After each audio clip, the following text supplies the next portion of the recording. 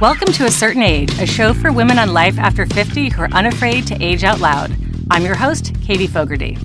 Have you ever had a friend say, I want you to meet one of my most amazing friends. I know you'll love her. I really think you two should know each other. And you look at your bursting Rolodex, your comically crowded Google Calendar, you pause, you think, you hit the Google, and fall down the rabbit hole of her life. A former lawyer turned journalist, a New York Times career columnist, author of 2 career books, writer of a modern love column burned into your brain, and now a senior executive at a nonprofit you admire. I could not say yes to this intro fast enough. And now I am so delighted to introduce the marvelous multi-hyphenate Marci Alboher to you all. Welcome, Marci. Oh, so excited to be here, Katie. Marci, I'm thrilled that our fellow friend Katie hooked us up. In a minute, we're going to talk about the work you do at your nonprofit Encore, which is a social impact organization working to bridge the generational divide. But first, I really want to hear more about your various career streams. You know, I love a big, bold work pivot. You've had several. Tell us how you got where we are today. Happy to do that. But first, I do have to say, when you use the phrase rabbit hole, it really hit me because I spent the last few days going down the rabbit hole of you and A Certain Age pod. And I just really love the stories you're gathering there and the fresh approach you're taking towards women of a certain age and what we are all about. So, thank you I like so to much. say I'm a serial career changer, although a lot of the evolution I do is often kind of hanging out in one place and thinking about the pivots we can make even without going too far away. So I was a lawyer in my first career. I was the first person in my family to graduate college, and there was quite a lot of pressure on me to go out and get a profession and as a woman to be able to take care of myself financially, not rely on a man. I was raised by I think a fairly chauvinistic father. And one of the things that came out of that was him kind of having this sense that, you know, he was the financial caretaker of the family. And my mother did not find her own footing and independence till after he died, really much later in life. And interestingly, he turned me into this kind of fiercely independent person in quite a lot of ways. So there's a lot to unpack there. How old was your mother when he died and she had to sort of step into her own, power? So my dad was 59 when he died and my mom was 49. And she basically took over a series of businesses that he started that she had kind of worked in, but didn't feel a real passion for. And I will say in my mom's 50s, she became this powerful entrepreneur. So cool. So those things really did shape me quite a lot. And but as a lawyer, I was a really bad fit. A lot of people of my generation, your generation, Katie, I think we fell into career paths for various reasons. I feel like younger people today have so much more creativity about what you can do in the world. And I found, I was good with words. I was very expressive. I had a lot of passion for justice. So law seemed like the right path. And almost from the very beginning, it was a really bad fit. I didn't really take to the process of the legal world. It felt really far away from making change. I felt very constricted by the way you had to write and communicate and the procedures you had to follow as a lawyer. And after about 10 years of practicing, I also didn't find my way to any kind of work that matched my values. I became a corporate lawyer. I specialized in advertising. I went into the law to do work that had more of a social justice orientation, and I couldn't really find my way into that kind of work. But I was always a writer at heart. And after about 10 years, I decided to leave that behind and try to see if I could forge a career as a writer. And thankfully, I was married at the time. I had somebody else who was making an income because I stopped. I just quit my job, had a bit of a crisis of conscience because I was working for a company that I really didn't believe in at the time.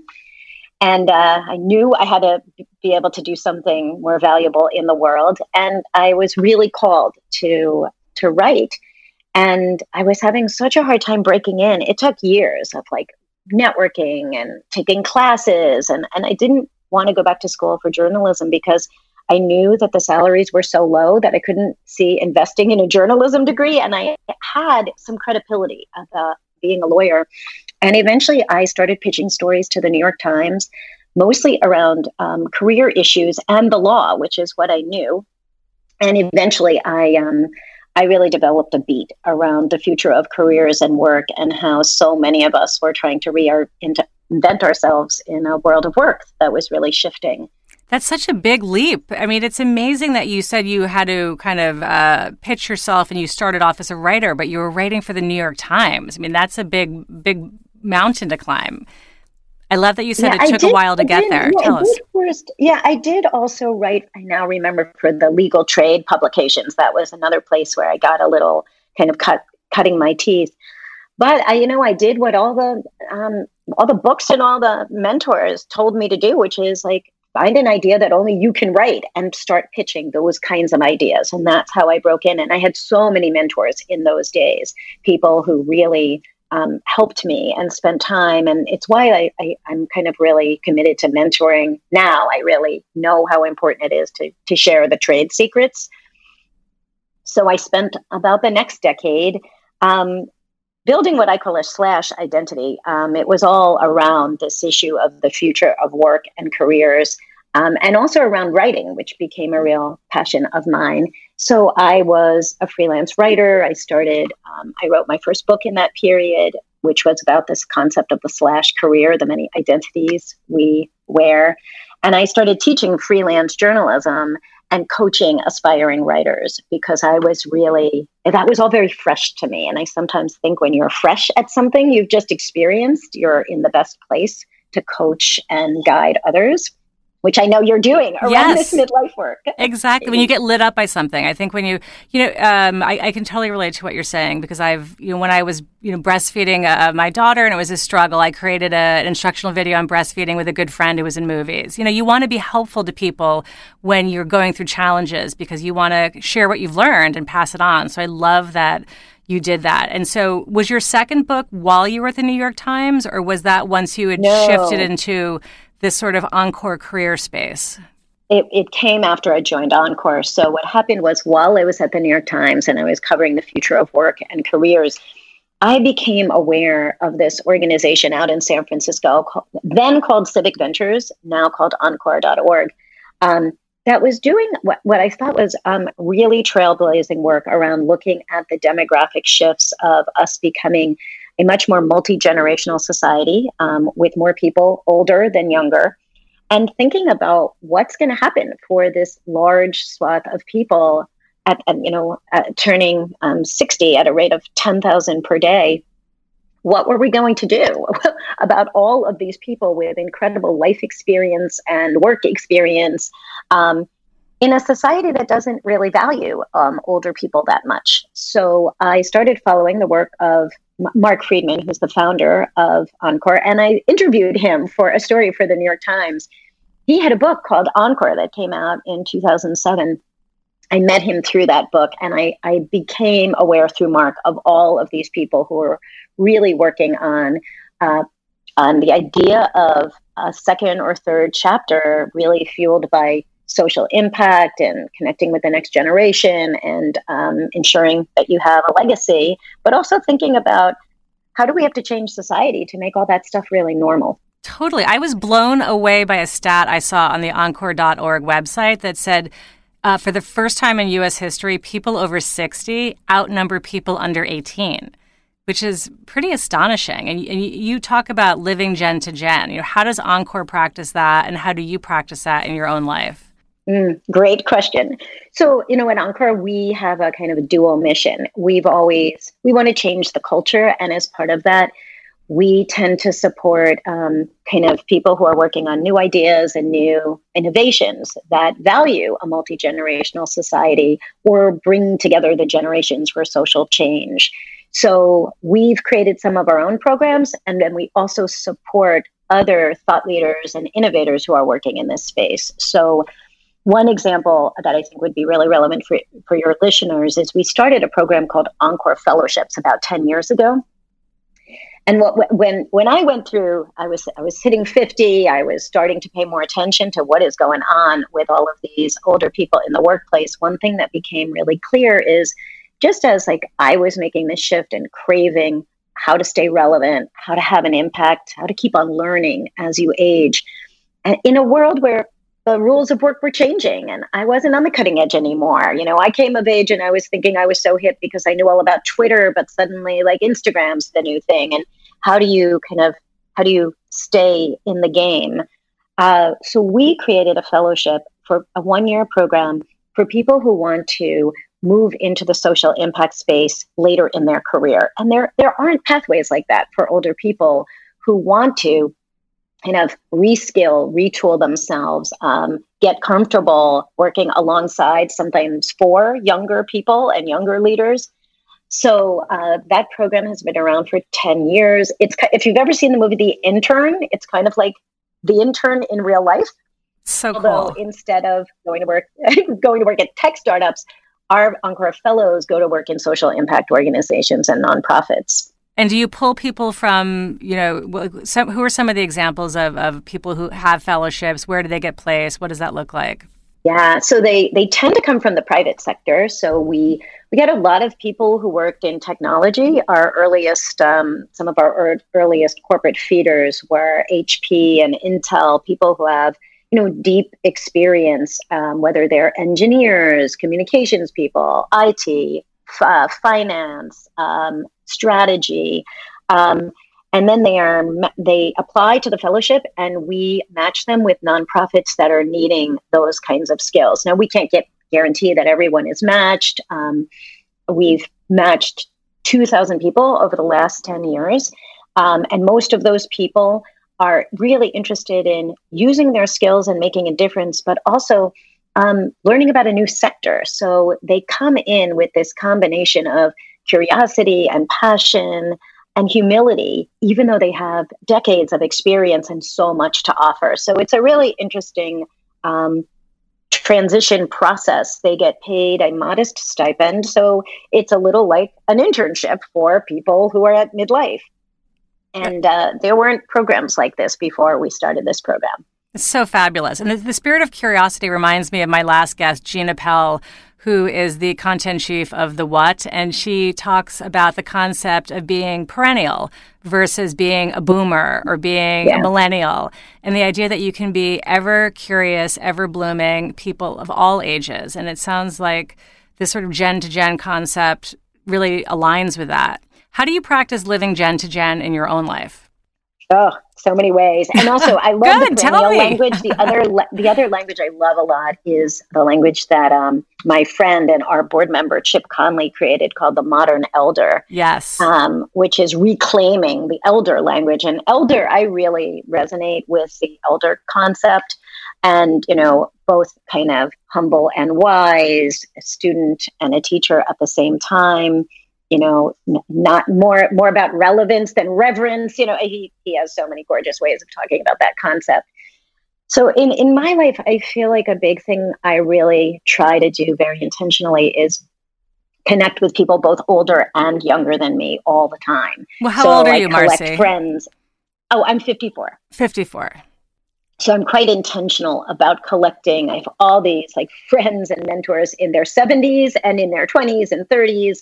And I find while you're going to have friends who are the same age as you. That's just a part of how we are socialized. So we all have, by definition, a peer group. We've gone to school with them. We've hit lots of life stage milestones with them. But you have to kind of go out of your way to form relationships with people that are, if you have kids and parents, the same age as your kids or parents, right? You have to make a little effort to do that. And I find that those relationships are really rich. It's where you can learn the most. When I joined Encore, one of the things, and I'd been at Encore now 10 years. When I joined Encore, one of the things that I saw for the first time is I was in my late 40s and I started working with a bunch of people in their 60s and even early 70s.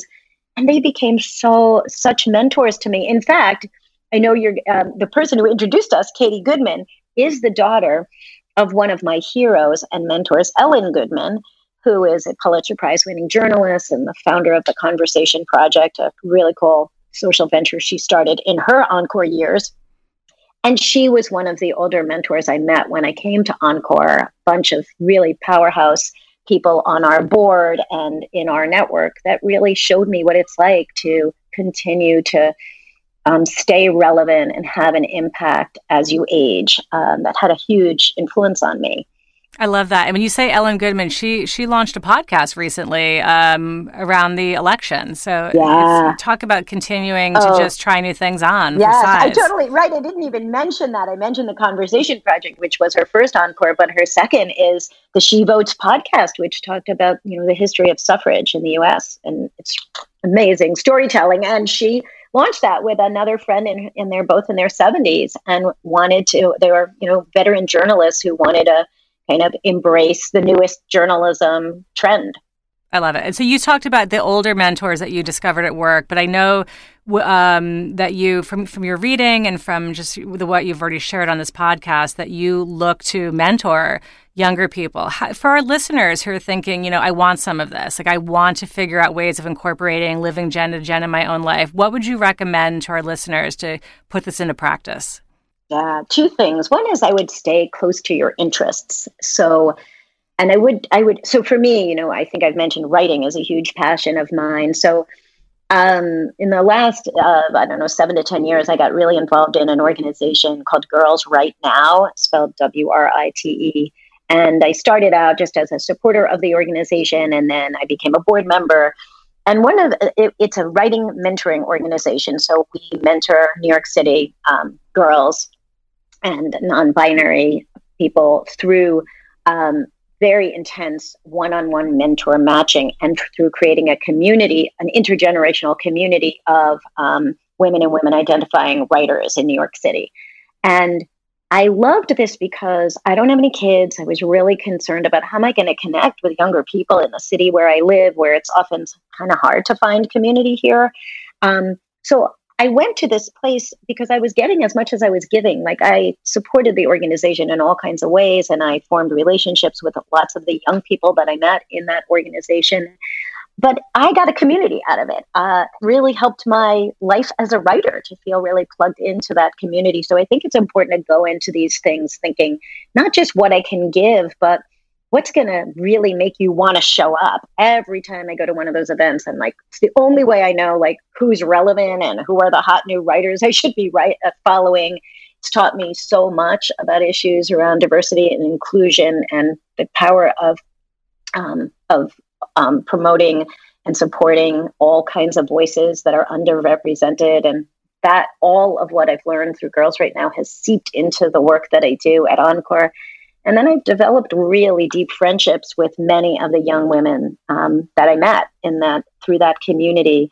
And I learn as much from them as I think they learn from me. That's, to me, the whole secret sauce of mentoring is that it is never one way, that you always receive as much as you give. Yeah, absolutely. That's so, and to your point about being a sponge, because, when you go in thinking, well, I'm going to, drop my wisdom, you might close yourself off from receiving all the knowledge and inspiration and different perspectives that really fuel. Have you pulled that into your writing? What are some examples? How do you see that blossoming in your own life? Yeah, it's interesting. I think the writing thing is really interesting in that I often now, when I'm working on something, instead of just going to kind of one of my peers who we do a lot of informal editing of each other's work, there's now a young woman whose writing I just adore that I met through Girls Right Now. She's a grad student at NYU. So she lives in my neighborhood, and we used to run into each other at the coffee shop pre-pandemic.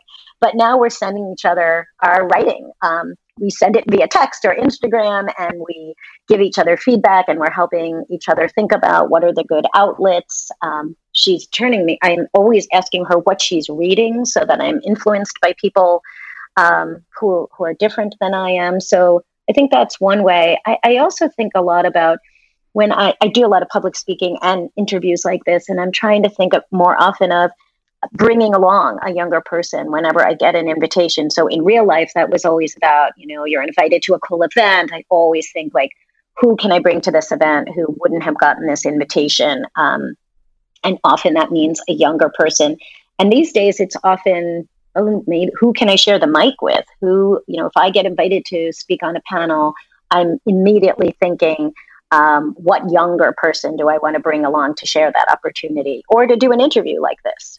That spirit of generosity is so wonderful. I love that you share that. And you probably saw this happen over Instagram. I think it was last year when I think Gwyneth Paltrow launched it, the Share the Mic Now campaign, where women, with white women with very large platforms, reached out to women of color, non-binary people of color, and turned over their platforms to people who are in the same space, just so that you could get educated. And I wound up adding so many more perspectives to my social media. And I love following Jen Hatmaker, who is an evangelical Christian from Texas. And I follow Lovey JJ, who is a Black woman and who have very different lives than I do. But I learned so much about what they're sharing. And they introduced me to new people. And I've tried to decolonize my bookshelf and social media by following people who are different than I do, or than I am, rather. I'm curious, Marci, you write so beautifully. Before this session today, I got, down that internet Google rabbit hole, read a bunch of your articles, and you write with such candor and it's, really revelatory pieces. And I talked about the Modern Love column, which ran in 2017. And when I read it yesterday, it was Bing. I can remember vividly reading this 3 years ago. It knocked my socks off. And I am going to link to it in the show notes, but I wonder if you would talk about that particular column with our listeners. I think for a lot of us who are kind of writers, especially, and if we're readers of the New York Times, that's always been like a goal of mine to try to write a piece for that column. And of course, you have to have an experience in your life that fits. But it was just always kind of one of the things I wanted to do as a writer. And I had a very strange coincidence in my life a couple of years ago. It happened, actually. The thing that sparked the column happened when I was on an encore trip. I was out in California, and I got picked up by an Uber driver, and it turned out that this driver had a very interesting connection to my prior life. That's all I'll say for now about the actual piece.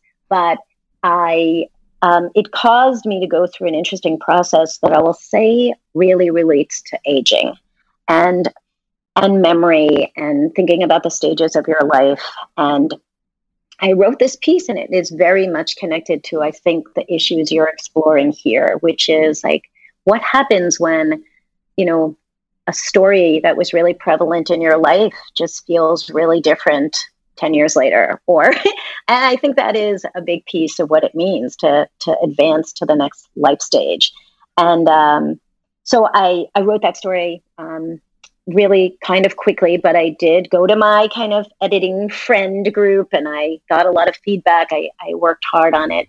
And I pitched it, and, 2 weeks later, I got, that email you're dying to get, that the story was selected for the column. And it was a dream to work with Dan Jones, the editor there.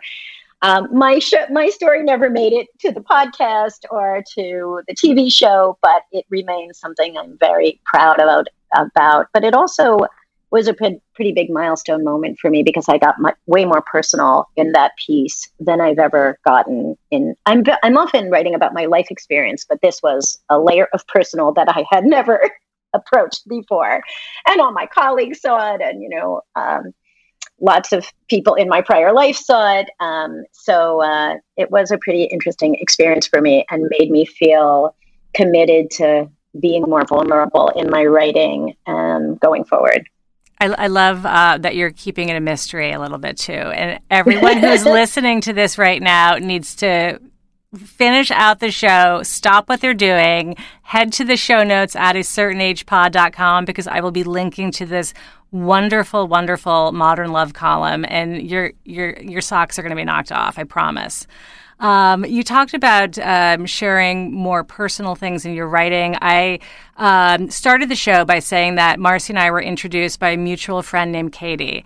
And when Marci and I started exchanging emails, I noticed that the bottom of her email signature, kind of right next to where you have the link to your LinkedIn URL or perhaps your Twitter handle, Marci had a line that said, I've let my hair go gray. Read why and what happened on Instagram. And I thought, this woman is so badass.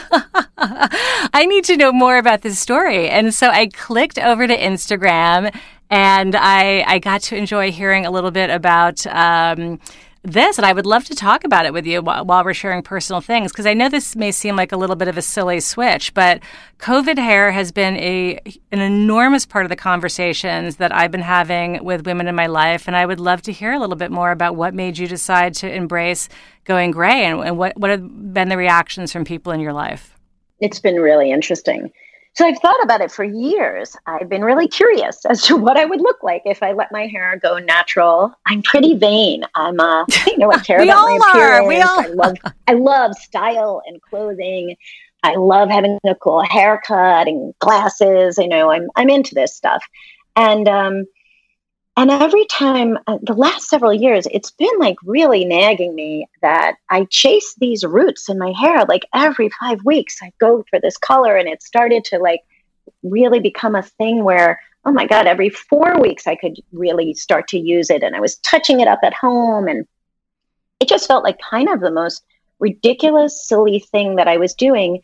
Because at the same time, because I work in the aging field, I was following, like there's a bunch of, gray-haired models, and there's a whole, grannies of Instagram and elder style movement, and young people who have gone gray and are really embracing this. And this is not a new trend. This has been going on for a while, and I couldn't figure out why I was so resistant to it. Because here I am. I'm not shy about my age. I wear my age. I love the way you open the show about women claiming they're aging and aging out loud. And I've done that very openly. Yet here I was holding on to this one thing. And I think I just really was attached to a particular look that I had that felt really like myself. And I was just afraid about what would happen if I let it go. And like, weirdly, the first few months of COVID, when we couldn't get in, couldn't go to hair salons or anything, and lots of people were dying at home and trading, recipes and, techniques. And I was like, didn't want to mess up my bathroom. I was like, okay, this will be my COVID project. I will just like let it go for a while. And weirdly, after a couple of months, I started loving what I was seeing, and people would comment on Zoom and they'd be like, oh, your hair is looking kind of cool. And at the beginning, I was just wearing it up all the time. And all you saw was the white and gray, because it's more like silver, because I met you on Zoom yesterday, right, and it's more silver. It's beautiful. So I was getting a lot of compliments. And then like two significant things happened. I walked down, and like one of the guys who works in my building, I live in a high rise in Manhattan, he's silver himself, and he wears it really well. He looked at me and he's like, I don't think I'm allowed to say this, but I love what's going on with your hair. And I think he was like, I'm trying not to be like inappropriate, but it was like stuck with me. And I was like, oh, that's interesting.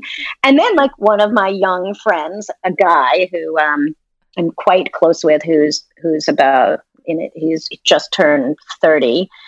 We were on FaceTime at some point, and he's like, I really am digging the hair. And he's like, you're kind of like this cool teacher I would have stayed after school to talk to. And I just felt like, it's a new life stage. I think maybe I need a new look. I love it. So I'm still in the project. Katie, this does not happen quickly. Like I have inches of like this weird, brownish color that's not even my natural color, because my natural color would be black. But it was colored over this light brown, which is what they tell you will look nicer as you're going gray.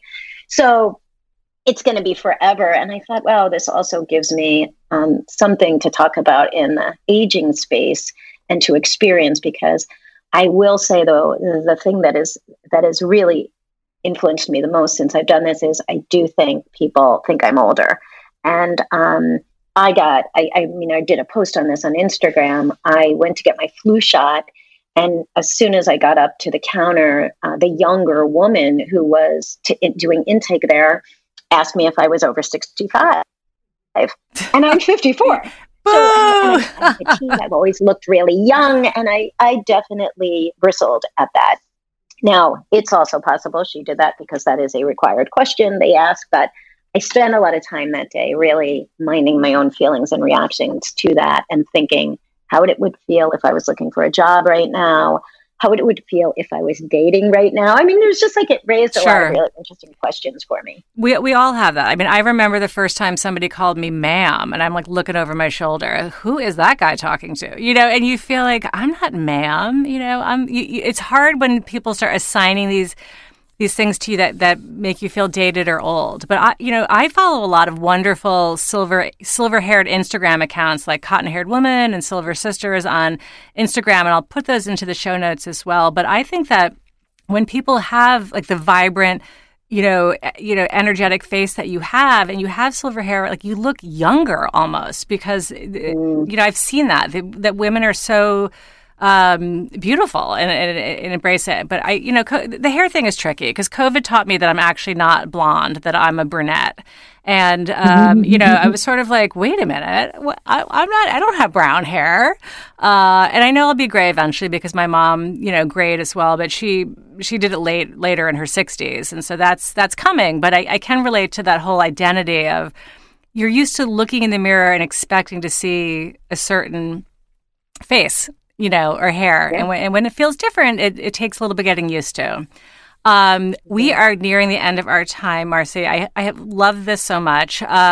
You've shared so many wonderful stories. I have so much to put into the show notes. So I hope people are going to come to acertainagepod.com to see these images, to read your articles. But I want to ask you, I know that Encore.org has got some exciting projects happening. Can you share what you're up to, a resource or a tool that our listeners should know about? Sure. I have two. Yes. So good. Today is a big day at Encore.org because one of my mentors and dearest friends and colleague, Mark Friedman, the founder and CEO of Encore, his book, How to Live Forever, is out in paperback as of today. And that book really influenced me so much in my thinking about the importance of connecting across generations. That's really the heart of what this book is about. So I'm sure you can include a link to the book in the show notes. We're working on a lot of events. One thing that COVID has done for us is that we've been able to bring people together virtually for a lot of interesting online connections. And we have two events that I'll mention, and I can share the links with you. One is a colleague of mine is hosting an event called Civic Saturday this Saturday about what she calls creating a new civic love language. So if you're familiar with the concept of love languages, what would it be if we all practiced a little of that in our community and in our civic engagement? And that is this Saturday at 2 p.m. Eastern time online. And then on next, I think it's Tuesday, it's December 8th, we have our first in a series of intergenerational conversations about racial justice kicking off. And that is with an organization that we are really excited about called My Life, My Stories, which forges cross-generational relationships through storytelling. And it's for anybody who wants to really kind of think about the role you personally can play in the fight for racial justice and doing that in a way that crosses generations. So really excited about both of those events coming up. Marci, thank you so much for being with us today. My pleasure. And I can't wait to be able to share the pod. This wraps A Certain Age, a show for women over 50 who are aging without apology. I am so grateful for your time, attention, and for listening each week. You are amazing. And because you are amazing, I want to ask you to help me help grow the show. And doing so is super easy. Please leave a review and rate the show on Apple Podcasts. Doing so helps other listeners find it. Super easy, right? Or if Instagram or Facebook is more your thing, come keep me company over at A Certain Age Pod. Special thanks to Michael Mancini Productions, who composed and produced our theme music. See you next time, and until then, age boldly, beauties.